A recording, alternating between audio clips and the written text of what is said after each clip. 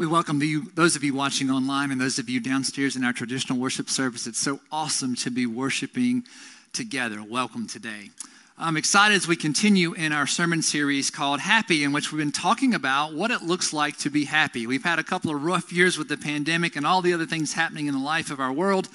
And so we're trying to figure out how we can be happy from both a biblical theological standpoint as well as from a scientific standpoint. And we're going to wrap up the series next week, but I want to go ahead and kind of give you maybe a top 5 ways that we can be happy from a scientific and a biblical standpoint.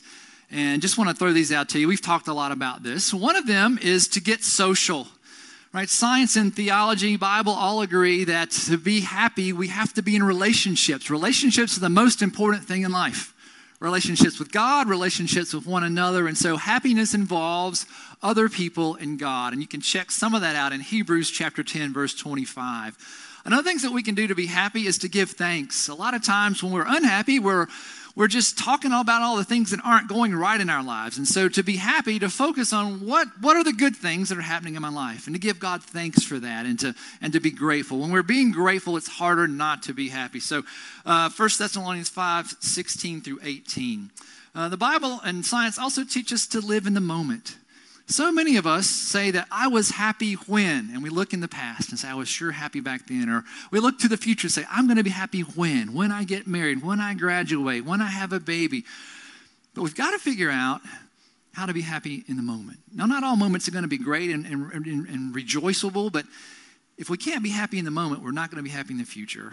And odds are, if we look back in the past, things were good then, but we also had troubles in the past that we tend to forget about. So we have to learn to live in the moment. We can be happy now. Matthew 6, 34. Also, the Bible and science teach us it's important to take care of our physical bodies. They matter about our happiness, right? We need rest and we need movement. We need to take care of our bodies. In the Bible, in Genesis 2:3, it says that God even rested. After he created everything, God took time to rest. If we're not resting, we're not going to be happy. And that 1 Corinthians 6, 19 through 20, that our bodies are temples for God to live in, right? And so we got to take care of those. And if we take care of our bodies, that helps us be more happy. And finally, to be kind, from Luke 6, 35. We're going to look at some of that next week. So this is kind of a big picture. 5 things to consider, think or pray about. Maybe take a picture of that. Go look up these scriptures. When you're in a bad mood or something, pull this out. These are 5 areas that science, theology, and the Bible kind of all overlap. Well, today, I want to focus a little more narrowly. That's some big picture stuff right there. I want to focus a little more narrowly today. And yesterday, my son Nathan, we had his 10th birthday party, right? He moved from single digits to double digits, right? That's kind of bittersweet, like he's growing up. And so we had like 20 kids in our backyard playing football and trampoline and zip line and all this kind of stuff. And it was a lot of fun, but it's a lot of work to get everything ready for that. So Laura and I, before the party started, kicked our boys Luke and Nathan out of the house and said, don't come back in the house. And they're like, we can't even come in our own house. We live here. Like, yes, that's right. You can't come in. We've got to be good hosts, and we've got to get ready. We had the whole good host discussion with our boys. Well, today we're going to dive into Scripture where Jesus is going to be welcomed into a home. And there's 2 sisters there. They're going to host him, and they each have a different way of being a good host. And as we read this Scripture, I want you to think about who do you identify with most in this story, right? There's 2 sisters and there's Jesus. Where do you see yourself in this?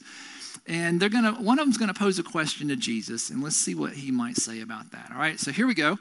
Luke chapter 10, verse 38. Now, as Jesus and his disciples were on their way, Jesus entered a certain village where a woman named Martha welcomed him into her home. She was going to be a host. She had a sister named Mary who sat at the Lord's feet and listened to what he was saying. But Martha was distracted by her many tasks.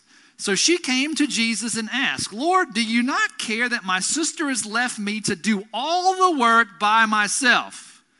Tell her then to help me. So Jesus comes up. These 2 women welcome into his home. In first century Israel, it would have been customary for the women to do all of this work. I know that's kind of sexist today in the 21st century, but that was their job. And if Jesus had any men with him, they would sit at his feet and he would teach them. And so Martha's being a good cultural host for her situation and time and space and all that kind of stuff. And she gets mad at her sister Mary because she's not doing the hostess stuff. She's not buzzing around and cleaning stuff and cooking or whatever it is that they're doing. going, and Mary takes the role of a man and sits at the feet of Jesus. And Martha's mad about this. Right? So in this story, who maybe would you identify with? Would you be the Martha, we got to do it the right way? Mary's maybe bending the rules a little bit. You're the host. Jesus is the guest there. And what do you think Jesus is going to say to Martha's question? Well, just put that in the back of your mind. We're going to come back to that in just a few minutes, and it's all going to relate to what we're getting ready to do. But right now, we're going to shift gears. I'm going to show you a video, and it's going to ask you to do a task, okay? But it's going to be complicated because it's going to be kind of a lot of stuff moving on the screen. So focus on this task and see how many of us can get it right. Ready? Let's watch this. Count how many times the players wearing white pass the ball.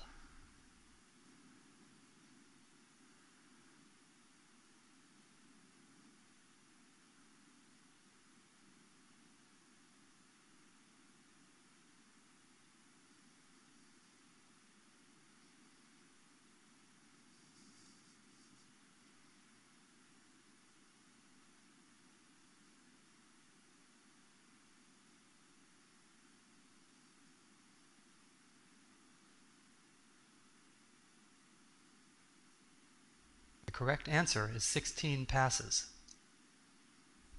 Did you spot the gorilla? For people who haven't seen or heard about a video like this before, about half missed the gorilla. If you knew about the gorilla, you probably saw it. But did you notice the curtain changing color or the player on the black team leaving the game? Let's rewind and watch it again.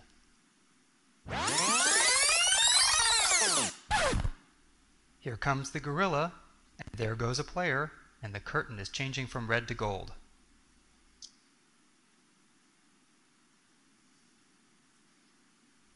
When you're looking for a gorilla, you often miss other unexpected events.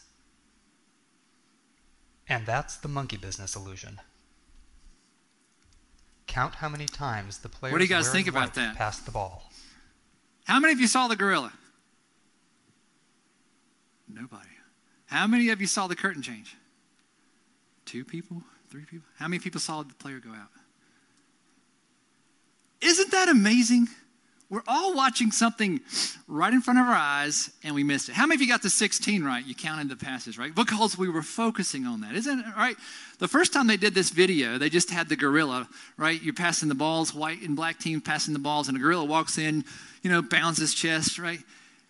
They did a scientific study. Half the people did not see the gorilla, right? A gorilla comes on the screen, bangs his chest, waves its arms, and half the people looking at the gorilla didn't see the gorilla, right? And we just did that in person as well, right? I hope traditional, maybe you did a little better than we did, right? We miss things, right? The point of this is, in everyday life, we see things right in front of us that we miss. Because the only things that we really see are what we focus on. So as we think about being happy in life, how many things that would make us happy are staring us in the face and we're looking right past them, we don't even see them? How many millions, billions of things that are happening in our lives, right, are staring at us right in the face, and we miss them because we're not focusing on them, right? That is frightening, right? And it's kind of hard to know, right, what we're missing, right? If our brains don't see what we're missing, how do we know what we're missing, right? So our brains are kind of against us in a way in this. It's kind of like that philosophical question. How do you know if the light on the inside of a refrigerator is on or off if the door's closed, right?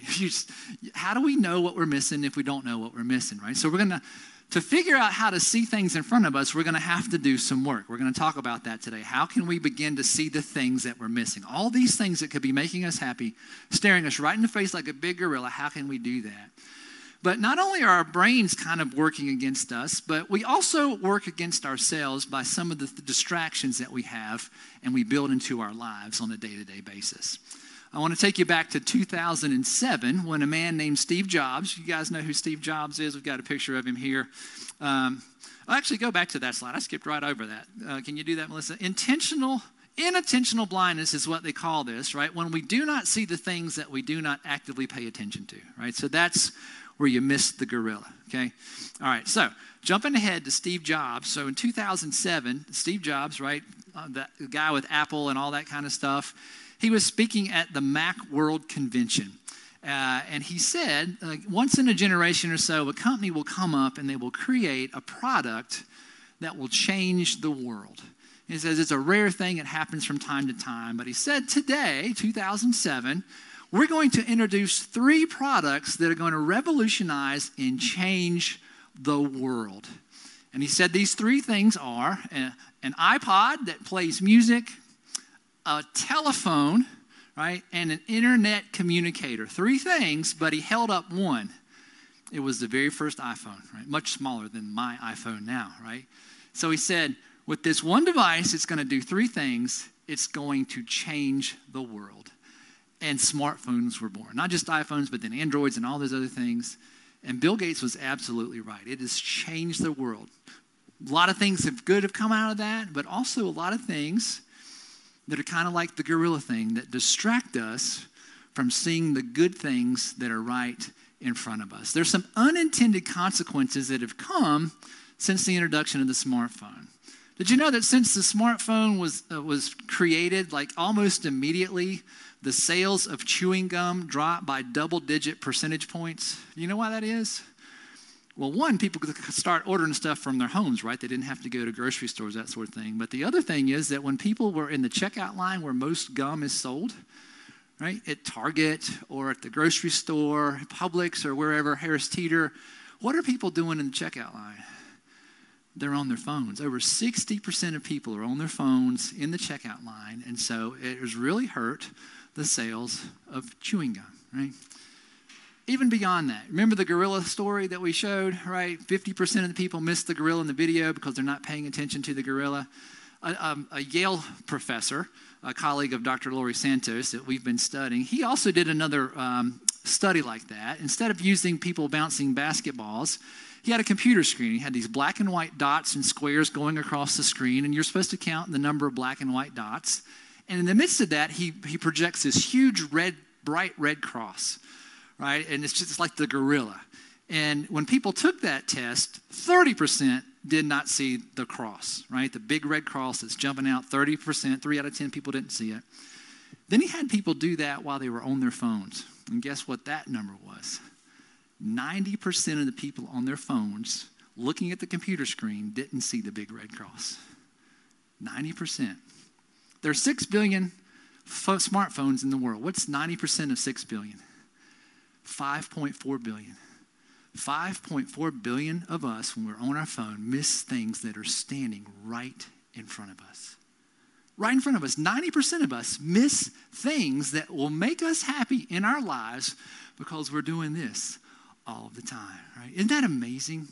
Right? 90% of us are missing things right in front of us because of this phone, right? Something for us to think about. I want to keep going with a lady named Liz Dunn. She's a professor up in British Columbia in Canada, and she studied phones and use and stuff like that a lot, and she's found out a lot of interesting things about that. She says that 95% of us who own smartphones will pull it out in every social situation, right? 95% of us are pulling our phone out at some point in a social interaction.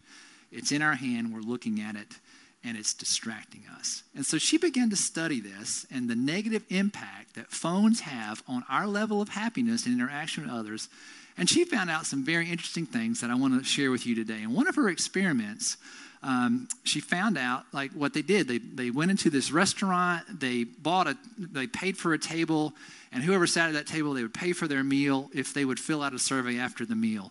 And some of the people, they just let eat a meal, and some of the people, they asked them just to take your phone out and set it on the table, right? Just set it on the table, and no one could call or whatever. They didn't know that, right? But they set the phone on the table, and they found this out, that at the end of the meal, the people who had no phones had a much higher level of satisfaction and social interaction than the people who set the phone on the table, right? They didn't use it.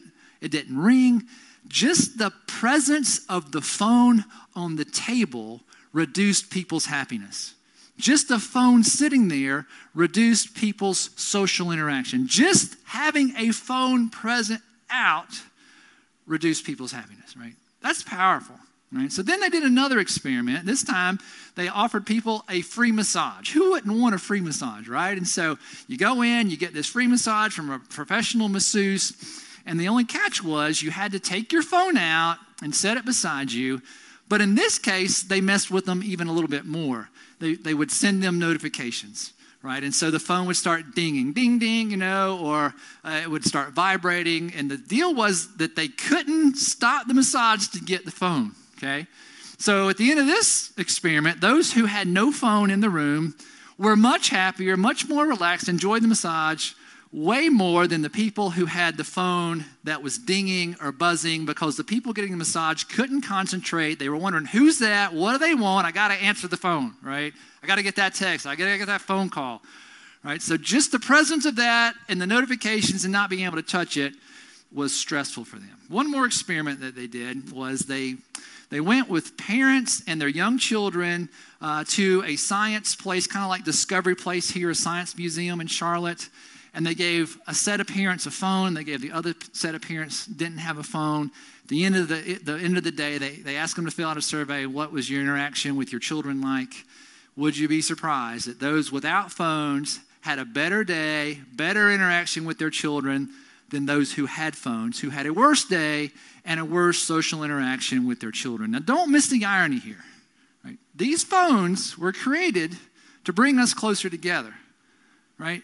But in reality, with the parents and the children, these things push the parents further apart, right? Don't miss the irony in that, right? There's something powerfully distracting about these phones. In fact, we can say with certainty that a mobile cell smartphone is the most distracting thing that's ever been created in the history of humankind. And why is that? Two reasons. One, because it's portable. You can take it anywhere, right? You can take it with you to school. You can take it to work. You can take it on the boat. You can take it in the bathtub if you want to. Like, there's studies that show people doing that. That's kind of weird. But you can take it anywhere. It's portable. And the other thing is, it can do whatever you want it to do. Right? It's unlimited potential. You can read books, you can watch movies, you can watch TV shows, you can listen to music, you can shop, you can gossip, you can get news, you can take pictures, you can text, you can call, right? There's so much you can do with it that it's just almost impossible to put down. But what the science has shown, what the theology shows, is that what suffers from the creation and the use of this is social interaction with people. Right? This destroys, erodes social interaction with people. The same lady that did those 3 experiments, she's got one more that I want to tell you about. They took a group of strangers and put them like in a waiting room for like a doctor's office kind of visit like that. And one set had phones, one set didn't have phones. The group that had phones smiled 30% less than the people that had no phones, right? The people with no phones made eye contact. They looked at the people who were in the room. They were strangers, but they smiled, tried to make it a pleasant experience, right? So if the ones that had phones, 30% less interaction with those people in the room, 30% fewer smiles. Right? Again, 6 billion smartphones in the world. What's 30% of 6 billion? Roughly 2 billion people. 2 billion people smiling 30% less. Is there any wonder we're stressed? Is there any wonder that we're always upset in the world and not feeling happy? Right? All of these distractions from this great, amazing device that I use all the time myself, right? You don't want to see my screen time numbers, right? It's a major distraction. Right? So let's get back to Jesus and Mary and Martha, right? And see what they can teach us. They didn't have smartphones, right? But what can we learn from this story, right? So Jesus is there. He's with Mary and Martha.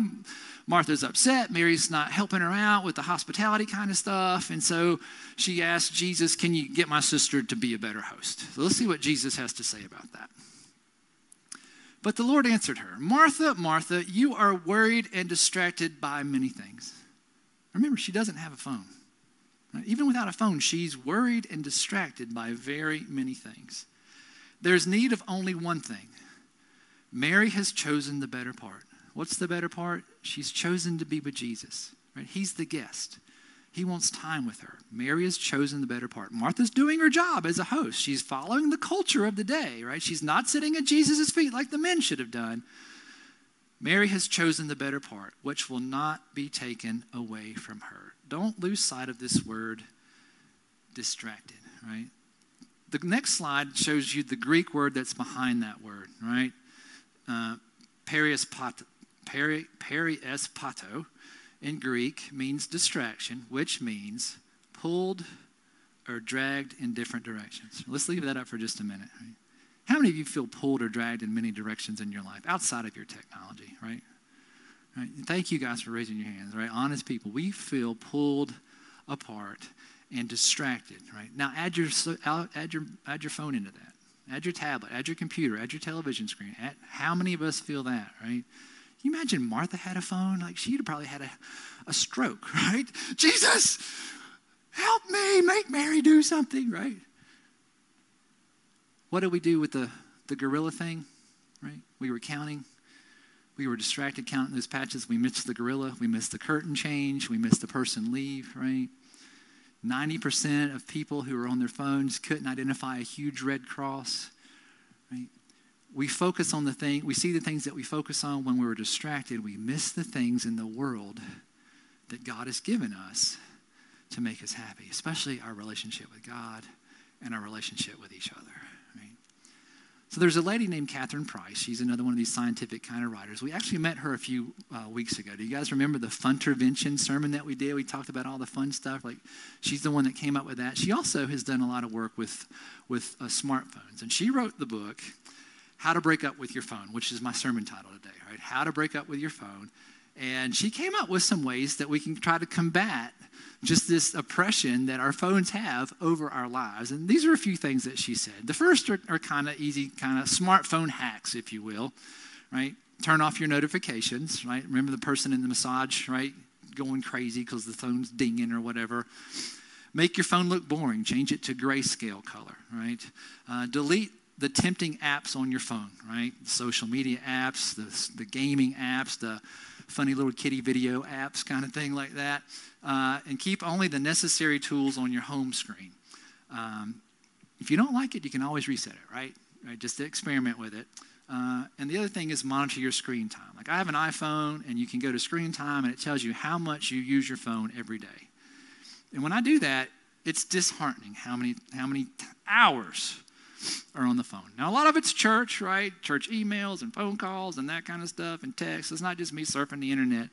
It's frightening to see what the screen time is. But she says, even beyond this, there's things that we can do that are more effective. One of them is the practice of mindfulness, where we actually think about what we're doing with our phone while we're doing it. And she referenced a study about a professor that studied mindfulness in people who are trying to quit smoking cigarettes. And so what he did was he took a control group and he asked them questions like, what does it feel like to smoke a cigarette? What does it feel like to crave a cigarette? What does it feel like if you don't smoke the cigarette for 5 minutes, right? There's no judgment on this, but just write down what you're feeling. He asked them all these kind of mindful questions. So they would be thinking about, why am I doing this? Is this the right use of my time and my money? One of the participants said that she's like a lifelong smoker. She said, in all the smoking that I've ever done in my life, she said, I've never tasted a cigarette. I just smoke it. I smoke the next one. I just suck it down, right? It's just, this is a habit for me. So in this mindfulness stuff, he asked me to taste a cigarette. She's like, for the first time in years of smoking, I truly tasted a cigarette. And it was disgusting. It made me want to throw up. And she never smoked again, right? Just this mindfulness, thinking about what you're doing and why you're doing it. And they found out that the people who went through the mindfulness and tried to quit smoking against the people who didn't do that, the ones who went through the mindfulness questions and exercises, they were 5 times as successful as quitting as those who did not, right? When we think about it, right? So what I want you to maybe think about doing is being mindful of what's happening with your smartphone use, okay? Every time you pick up your phone, ask yourself 3 questions and think about it as www, like an internet thing, www dot, right? So the first one is, what for? What did I pick the phone up for to do? Am I calling somebody? Am I just sitting here bored and I want to see what the sports score is? What have I picked this phone up for today, right? To ask ourselves those mindful questions, right? And the second question would be, why now? Why did I pick the phone up now, right? Do I need this for work? Or Am I sitting in a restaurant by myself? My date's not here yet. I feel like a dork. I want to be on my phone, right? I feel socially awkward. Or it's such a habit. I got to check social media. It's been 5 minutes. Why am I doing this, right? Like, why am I putting this in my hand? And the third question, what else could I be doing right now instead? Could I be spending time with my kids? Could I be actually doing my work? Could I be doing something that's on my list? Could I be doing something that I would love to do, but I say I never have time for, right? If we look at our screen time and we say, what else we could be doing? What could you do with those hours that you're spending on a device that you say you're too busy to do? Or you're stressed out because your chores are like a laundry list long, right? So 3 questions, right? What for? Why now? What else? WWW. Catherine Price, the lady who wrote this book, How to Break Up with My Phone, says do that for a month, 30 days. And it will change the way that you live your life with your devices. Change the way that you live with your devices. And she says, right, what we're talking about is how we spend our time and our attention. And she says time and attention are like money. There's a limited amount of time, a limited amount of attention, and everybody's trying to take both of them from us, right? Well, actually all 3. They're trying to take our money. They're trying to take our attention. Hey, look at me, right? And so, right? So that's what she said, right? So there's a limited amount of time and attention and money, and everyone's trying to take that from us. But she says time and attention are different than money, because when money goes away, you can always get more money. You can earn more money, right? You can get money back. But with time, you can't get it back. It's gone, right? There's no time travel that's been invented. Time is gone. And the attention that you didn't pay to someone or something, you can't get that back either. That is gone away, right? So time and attention are more precious than money because you can't get either one of them back, right? So again, all those gorillas staring us in the face, all these great opportunities with people in our lives and sunsets and great, beautiful things, we don't see 90% of the time because we got this in our hand, right? The lady that was talking about this, she talked about this concept called phubbing. Have you ever heard of that? You take the word phone, the PH, and then you add the word snub, like you snub someone, you walk by, you ignore them, right? Phubbing says that many of us suffer from phubbing, which means that we're sitting in a room with somebody and we're ignoring them because we're on our phone. I've done this to my wife. I'm sorry, honey. Like I do it. Like I did it the other day, right? Now, sometimes you do it on purpose because you don't want to talk to some stranger that's sitting across from you, right? Or some annoying person. But phubbing hurts the person on the other side of the phone, right? It's something that we suffer from. We can't get that time back. We can't get that attention back, right? So what's the point today? What's the big idea? What's the takeaway? This is what I think it is. From science, from theology, starve your distractions and feed your focus. Starve your distractions and feed your focus. Focus on Jesus. Focus on the people that you love in your life. Focus on the beautiful nature that God has given us. Right? Starve your distractions and feed your focus. Or as Jesus says it, choose the better part. Right? You're distracted and stressed and worried by many things, but Jesus says choose the better part. Right? Your phone will take up as many hours as you give it. As many hours as you give it. Right? Starve your distractions, feed your focus. So a couple of things I'd like to get you to think about this week, some action steps. One is, what gorillas am I missing in my life, right? I watched a video today. There was a big gorilla right in front of me. I didn't see it because I was focusing on something else. What are you missing out on in life that can make you happy because you're focused on a screen? Right? What are you missing out on in life because you're focused on a screen? What are the gorillas, the good gorillas that are in your life staring you right in the face that you don't see because you're on your phone, right? Second thing is cultivate a healthy relationship with your phone, right? For those of us who use phones, there's no way we're going to get rid of it altogether, right? So we got to cultivate a healthier relationship. And I know some of you are not addicted to your phones, but I know that you know people who are, and you can help them with this message, right? And if it's not a phone, maybe to use the word computer, laptop, television, right? Tablet. What is it that you're addicted to that distracts you from being able to see the things that God's giving you in your life, right? Again, we ask the questions, what for, why now, what else, right? Do that for 30 days, right? Turn off your phone. Remember that experiment where they just put the phone on the table and it made the experience worse. Didn't ring, wasn't a notification. Just the physical presence of your phone is reducing your happiness. Scientifically proven. Turn it off, leave it in the other room, sit in the room with the people you want to be with. Right? Something to think about, right? And also, monitor your screen time, right? Look at the apps on your Androids, on your iPhones. How much did I use my phone today? How much did I talk to my kids today? How much did I talk to my parents today? How much did I talk with my friends today? Right? Look at that screen time. Like, mine horrifies me, honest to goodness, right? It's hours every day, right? And what could you do with that time? Now, the lady, one more stat. Let's just go and show you this. This is a frightening stat. This is from Parent Q. We use their resources to teach our children in children's ministries here in the church. Listen to this statistic. Families spend only 37 minutes of quality time together each day. 37 minutes of quality time with your family each day. Hours with this. 37 minutes with your family. You know how many minutes there are in a day? Check this out. 1,440 total minutes in a day. 37 minutes with your kids, with your spouse, with your parents, with your brother, sister. If you don't live with your immediate family, you could probably put your friends in that total, right? 37 minutes, which means 1,403 non-quality family time minutes in your life. And we wonder why we're not happy. We wonder why our families are falling apart, why marriages are falling apart, why our kids are destroying themselves, right? Because we love these. These have become idols in a biblical term.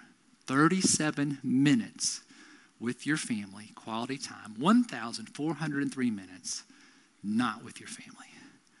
Right? So the lady, Catherine Price, that wrote this book, How to Break Up with Your Phone, you know why she did that? This is the story that she tells, what got her attention about how her phone addiction was just ruining her life. She and her husband were redeveloping their home, and they just had a newborn, a little girl, a little infant girl.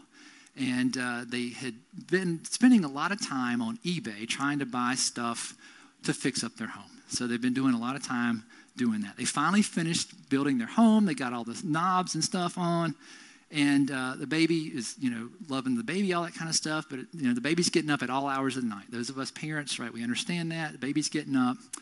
And Catherine Price goes in to check on her daughter who's in the crib. And there's the little girl, and, she's crying or she's gooing. She's looking up at her mom. And Catherine Price is like, you know what I was doing? I was carrying my phone in to check my daughter. And while she was looking up at me, I was looking on eBay at knobs for cabinets that I'd already bought. Right?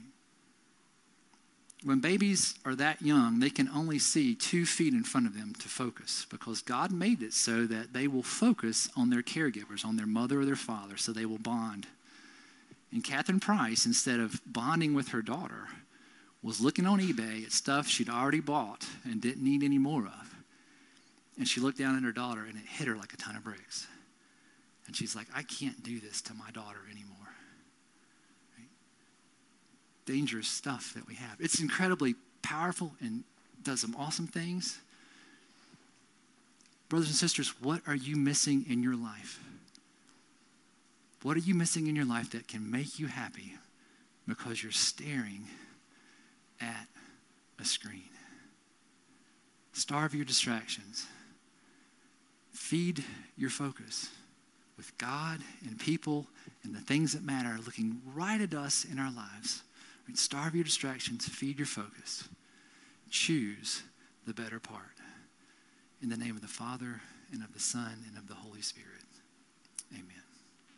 Let's pray about that together. Gracious and ever-loving God, it's kind of shocking that we can watch a video and something walks right in front of us as big as a gorilla, and we can't even see it, God. It shows how focused our minds and our eyes are, that there's so much that you've created and given to us that we miss, that's staring us right in the face. And God, our brains are kind of sabotaging us, and then we sabotage ourselves with technology and good things, right? Phones and screens do good things in the world, Lord, but they also distract us. And just like Martha, Lord, who was sitting right in front of you, she couldn't see that you were her Lord, and And you were in her presence, God, and this was a once in a lifetime opportunity to have Jesus Christ sitting in your house, Lord. How many of us are like Martha? You've given us a blessing. You've given us somebody. You've given us people in our lives. You've given us opportunities. You've given us the beautiful scenery of nature, God. There's so many positive things in our lives, and we don't see it, Lord, when it's staring us in the face. And we wonder why we're not happy. We wonder why our families are stressed. We wonder why our marriages are falling apart. We wonder about our relationships with friends that we just don't seem to be connecting with anymore, God. But we're not going to miss anything on Netflix. We're going to see what's on Hulu or CNN, Lord, or Fox News, Lord. We got it in our phone. We're not going to miss the next TikTok or Facebook or tweet. And God, there's goodness in those things, and we don't want to berate all of that. But it's all about priorities, and it's all about balance, Lord. And so we just ask that you would help us to take a serious look at our addiction to our screens. And Lord, free us from that, to open our eyes to see there are better things right in front of us, that our families and our friends deserve more than 37 minutes of our attention each day. God, help us to focus and not be distracted, to find happiness in you and one another. Thank you, Jesus. Amen.